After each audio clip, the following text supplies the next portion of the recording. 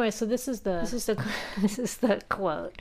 In order to remember page 185. Some scientists urgently claim that every sensation, perception, and emotion that reaches the mind changes the neurons somewhat, marking them as it were.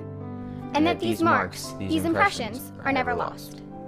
People don't remember things exactly because what strikes you about it might be like the way it looked, you know, but somebody else might have heard the music more.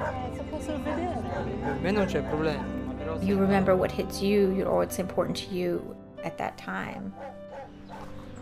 There were almond trees and a small grape vineyard and an apple orchard. But this would be, like, to look out to here, exactly the same. Olive trees, roses, cypress trees, and the hills. Fratelli Orsi.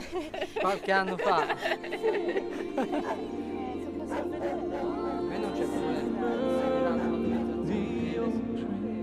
We went into the house and we had to go in through Melanie's bedroom, and it was very messy, and I was sort of enchanted by that a little bit.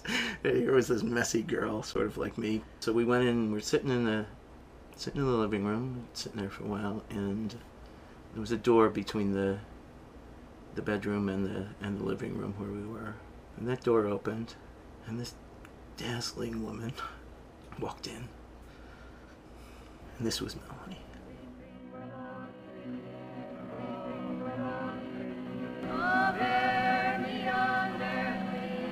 I suppose not every trivial little thing is like makes an impression, but when you build up all the trivial little things, you know, somehow it makes its mark.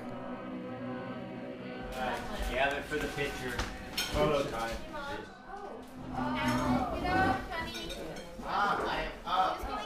Okay, you might want to put some cold water. Me, Martha. All right, let's go take our picture.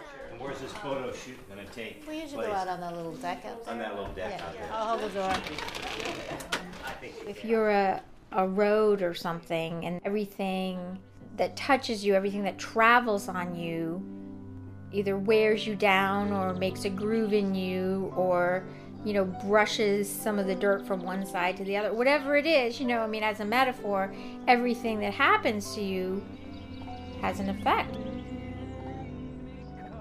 I mean, you could say that your memories are you, you know. I mean, without your memories, if you had no memories, who would you be?